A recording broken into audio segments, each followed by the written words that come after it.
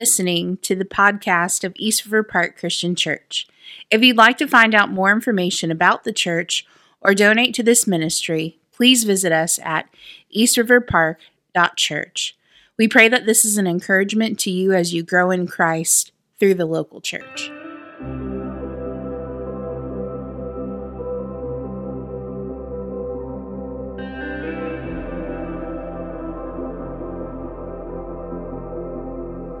The very first house my wife and I bought was in this place called Rock City, Illinois, and we had been looking for several months, and then we finally found one about 3 miles from the church that we were at, and it was a perfect house for us, but it also wasn't a new house. I believe it was built in like 1917, and if you went down into the creepy basement, like the original owners had written their names in cursive in the foundation. But it was our house, a place to call home, and as with any home, there's updates and repairs that are needed, and since there was really only one bathroom in the house, like we wanted to make that a decent bathroom. And so I was given the job as the husband of replacing the bathroom faucet. Seemed simple enough, or so I thought. Truth was, I had no idea what I was doing with that. I could barely remove the existing faucet. I could barely fit my ever-increasing large body under the sink, and I could barely remove the rusty water line. And so after several hours, don't make fun of me, but after several hours the job was complete. I just needed to turn the water on and then show my wife, and as I turned the water on, I could immediately hear water dripping. Something was wrong. I thought I had done everything right, and yet there was a leak in the drain. So I tightened everything up again. It still leaked. I read over the instruction manual and adjusted. It still leaked. I watched several YouTube videos. It still leaked. So there was only one answer left, and that answer was for me to jam as much plumber's putty as I could under the sink until it stopped. So that's what I did. It sort of looks like a third grader's art project, but it finally stopped, at least for a while. We sold that house to a plumber in our church. I never told him about that, so he might be finding out about this now if he listens to this. In reality, like, my life would have been a lot easier if I just called him and asked for help. The church had plenty of plumbers that would have been happy to help with that. They obviously would have known what to do, but in my pride and in my arrogance, I thought I could do it myself. I wanted to do it by myself, and I made a mess along the way. And sadly, it's not just the little things in life. We often find ourselves in places where we need serious help. We need answers and help that are beyond what we possess. And sadly, in our pride and in our arrogance, we want to fix it ourselves. Like, we believe the lie that we don't need anyone else, that we can deal with our own troubles. And here's the promise to you, say to myself, is we can't. We're not designed to deal with trouble by ourselves. Designed to deal with troubles in this life by looking to Christ and surrounding ourselves with godly people that will help us. That is Psalm 20. This is a royal psalm of prayer from David and the people of Israel in the day of trouble. It is a prayer to remind us that we will not find victory in our mess by keeping our mess to ourselves. It is a prayer to remind us that we will find victory in our mess by looking to King Jesus and then being honest with those that are around us. This is the promised victory. As mentioned several times, we'll be in Psalm 20 today. If you have a digital Bible, I'll read out of the ESV. If you didn't bring anything, it's all in the bulletin for you on the back. But before we read through the text and talk about the text, let's pray together.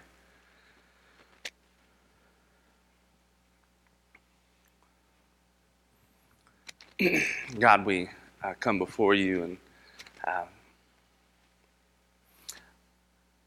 God, I pray that we would just see our need for you God, that you would take away whatever deep-seated generational pride we have in us to think that we can take care of things on our own. God, that there is no sin in our life that is healed or addressed, Father, that stays in the dark. And God, knowing that as I teach this message this morning, that all of us have, or maybe even currently are experiencing a day of trouble, where life is just not how they thought it would turn out. So I pray for encouragement for us. God, give us understanding as we walk through Psalm 20, and we pray these things in your Son's name. Amen. Psalm 20, it says this: to the choir master, a psalm of David. May the Lord answer you in the day of trouble. May the name of the God of Jacob protect you. May he send you help from the sanctuary and give you support from Zion. May he remember all your offerings and regard with favor your burnt sacrifices, Selah. May he grant you your heart's desire and fulfill all your plans. May we shout for joy over your salvation. In the name of our God, set up banners. May the Lord fulfill all your petitions. Now I know that the Lord saves his anointed, and he will answer him from his holy heaven with the saving might of his right hand. So, some trust in chariots and some in horses, but we trust in the name of the Lord our God. They collapse and fall, but we rise and stand upright. O Lord, save the King, and may he answer us when we call. In verse 1, we find the context of this psalm. There is a tension among King David and his enemies, more than likely those that oppose him within the nation and those that oppose him in the surrounding pagan nations. So what we find here is a prayer of blessing and of promise in the day of trouble. That is the question that we'll answer from this psalm. And in your notes, where will you turn in the day of trouble? Even as I speak those words to you, it is hitting all of us in two different ways. Some of us are in a day of trouble right now, where life is heavy right now. We are battling sickness. We are battling the death of loved ones. We are battling failed relationships. We are battling financial turmoil. We are battling workplace drama. We are battling wayward children. We are even battling the impact of our own sin. So when I say the day of trouble, some of us think, that one's for me. And if that's you, I hope Psalm 20 encourages you in this dark season. And then on the flip side, some of us hear the day of trouble and think, nope, like not right now. Life is actually pretty great. And if that's you, I hope Psalm 20 challenges you to prepare now for dark seasons. Because, good seasons should be enjoyed seasons, but good seasons should also be preparation seasons for when life isn't so good. Or simply, the Bible is not teaching us how to prosper as much as the Bible is teaching us how to suffer.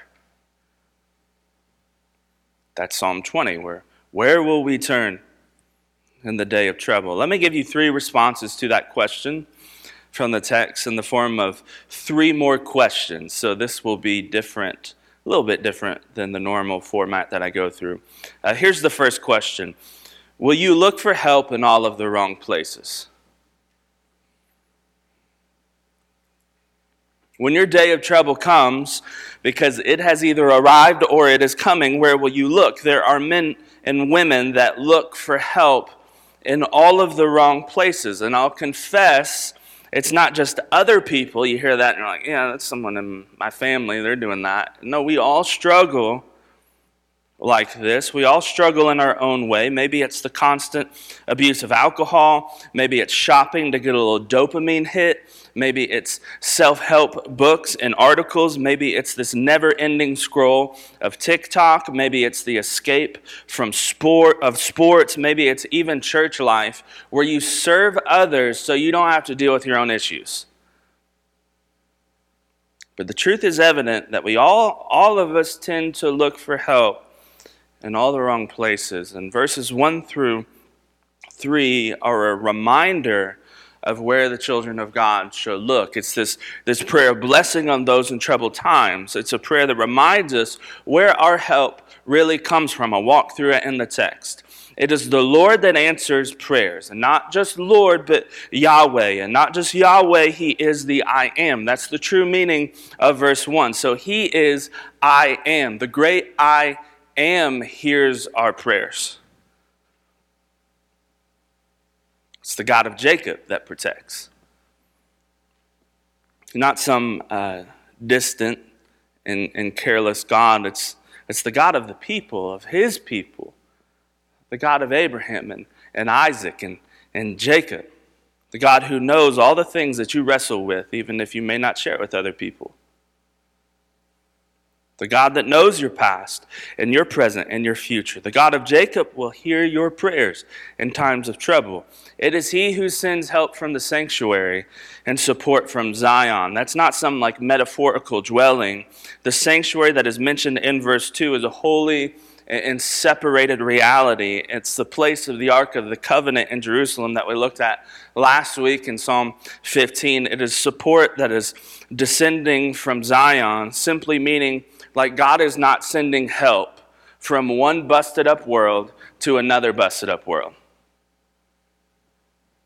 God in His holiness and in His holy dwelling is sending help and support into our messy situation. So the world around us, it is clear, is lying to themselves.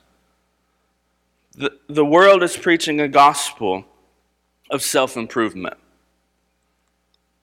That we can fix all of our problems by just adjusting the exterior. Like if we just had the right government, if we just had the right laws, if we just had the right schools, if we just had the right economy. So yeah, improving the exterior will make the exterior look nice. And honestly, there's nothing wrong with that sometimes, but improving the exterior will never fix the interior.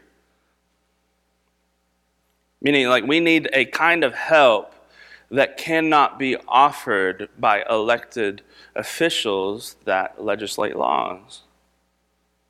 Like we need a help that is beyond what some Christian pep talk can offer. We need a help that is beyond what drugs tend to numb in our mind. We need Christ. Psalm 121, verse 1. I lift my eyes to the hills. From where does my help come from? My help comes from the Lord who made heaven and earth. He will not let your foot be moved. He who keeps you will not slumber. Behold, He who keeps Israel will neither slumber nor sleep. Where does your help come from? I mean, it's not a rhetorical question. That's for you to answer, to stop right now and to answer that for yourself. Where does your help come from? There's a lot of people inside and outside of the church that are looking in all the wrong places. And my job as a preacher is not to fix you. Although I'm sure, y'all call me up sometimes and want that. Or you're like, hey, fix my spouse or fix my friend or fix my family member. My job is not to fix you because the Lord knows I have my own issues. My job as a preacher is to force our face into the Word so we can force our eyes to the Lord. Our help doesn't come from a preacher or a spiritual leader or a government official or the things of this world. Our help comes from the Lord. Where will you turn in the day of trouble? Look at verse 3.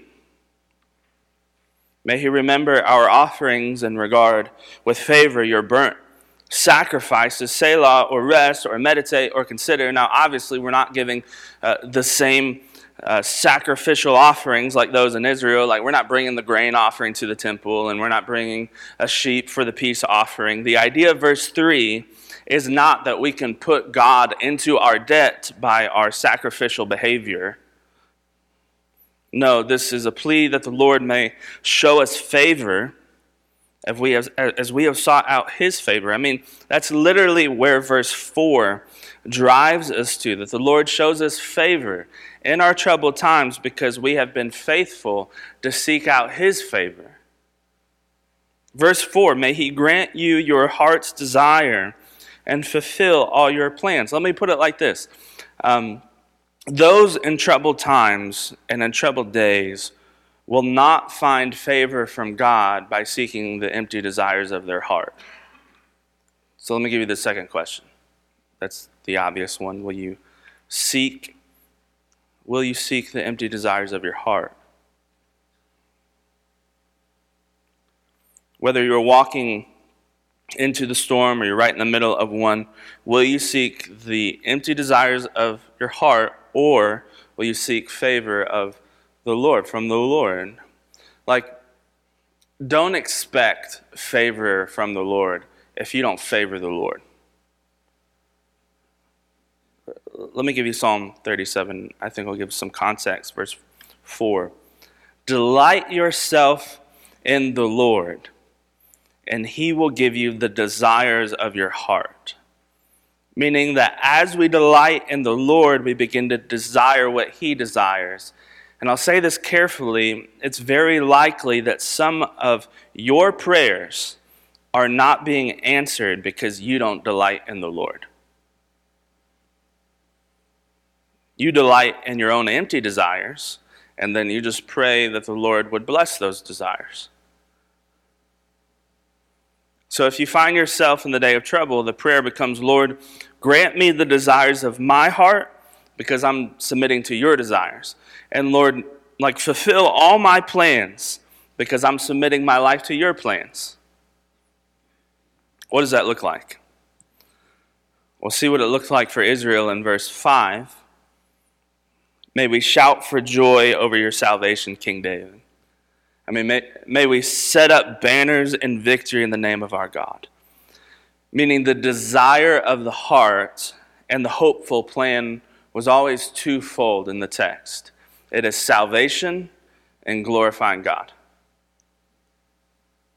That is our heart's desire in the day of trouble. Not that everything in life would automatically be easy, not that all your problems would just go away. No, our heart's desire is to see salvation through this suffering. Our plan is to see God glorified in his plan. Let me stop using churchy language for a minute. What does that look? What could that look like?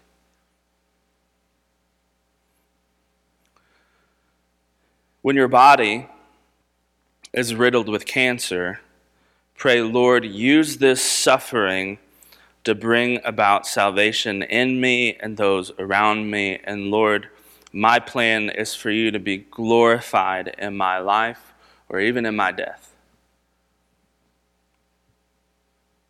When you're surrounded by people that, maybe they even say they're Christians, but they really just don't want anything to do with God, the prayer becomes, Lord, use this opportunity to bring about salvation in my family and among my friends. And Lord, my plan is for you to be glorified in whatever situation I find myself in.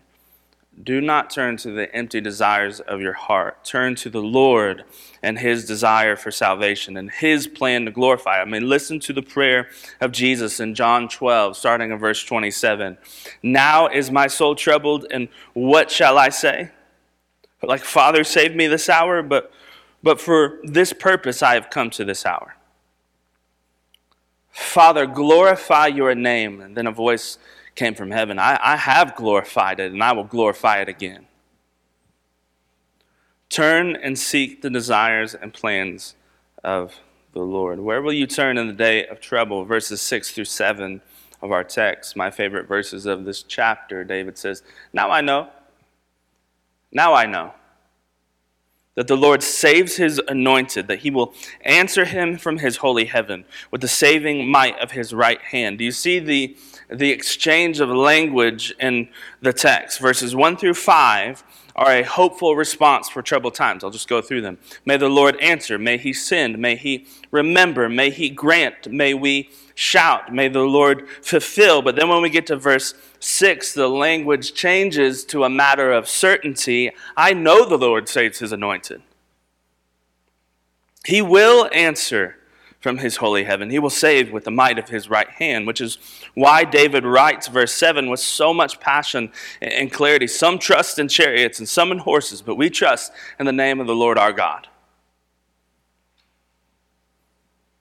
Which is the last question for us today. Here's question 3. Will you trust in things that don't last?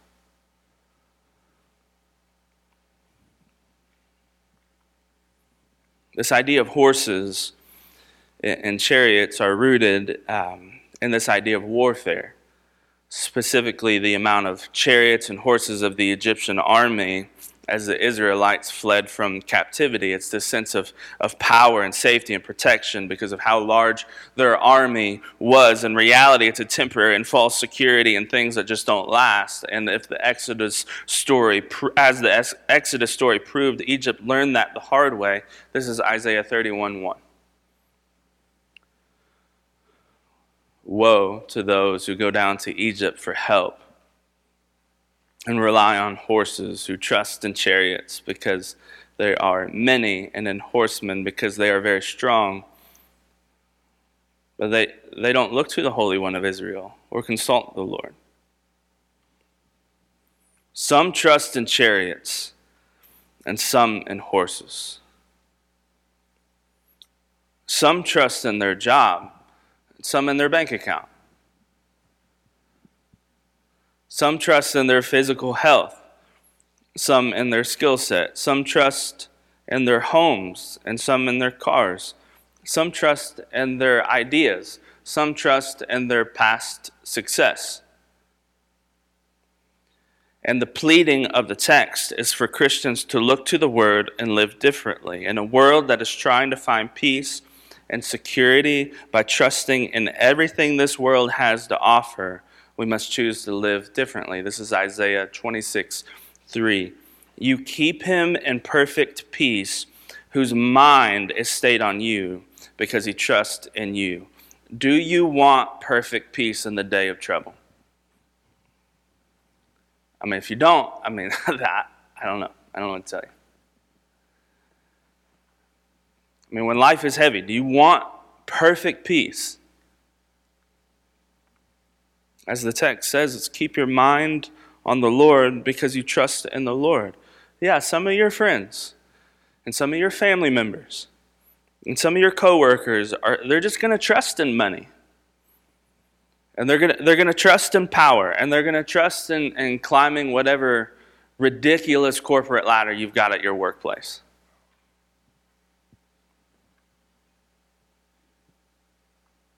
But we're not going to live like that. We're not going to think like that. We're not going to talk like that. We're going to trust in the Lord, because those that have built their life on temporary things, as verse 8 of our text reminds us, well, they're like a house of cards that just collapses and falls around them. It will only be those that trust in the Lord that will rise victorious. Look at Proverbs 21:31. The horse is made ready for the battle, the day of the battle, but the victory belongs to the Lord. I shared this before, but my son, he finished his second year of baseball in rec league, and at this age, they're really not playing 9 innings. Praise the Lord, I wouldn't want to sit through that. But they play an hour or 6 innings, whatever comes first. And there's a few games during the season that ended at the bottom of the 6th, but there was still plenty of time left to play. So the coaches would gather together at the mound and decide what they wanted to do.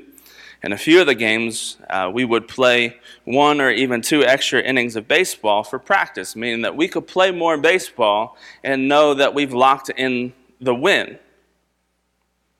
It's a pretty sweet deal. And yet that's our reality as followers of Christ.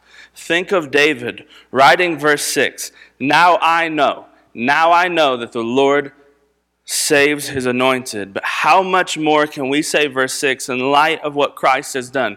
This is a psalm that the Lord would give King David and the people of Israel victory over the enemy. But the reign of King David was meant to point us to the reign of King Jesus. Because now we know. Now we know. The Lord has given us victory over the enemy through Jesus. That is simply the summary point. Look to King Jesus, who has promised victory.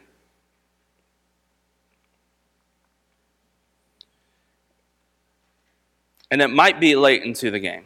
I get it. And I realize people have been saying that for like 2,000 years, but when we look around us, it certainly feels like it's late in the game. And you might be exhausted, and you might be burdened by the things in you and those things that are around you, and you might be right in the middle of the day of trouble, and yet we look to King Jesus, who has promised victory over sin and death. 1 Corinthians 15, verse 56, the sting of death is sin. The power of the sin is the law.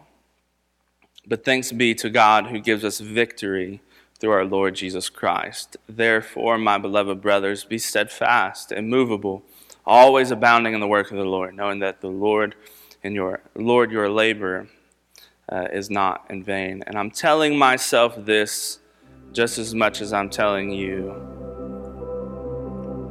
Don't look for help in wrong places. Don't seek empty desires in your heart. Don't trust in things that don't last. It's a promised battle. I mean, no one promised it was going to be easy. But that's why we look to King Jesus, who has the promised victory. And if you want to talk about anything after the message, or make a commitment to follow Christ or join the church, I'd love to talk with you. But let's pray and then we'll sing. Close.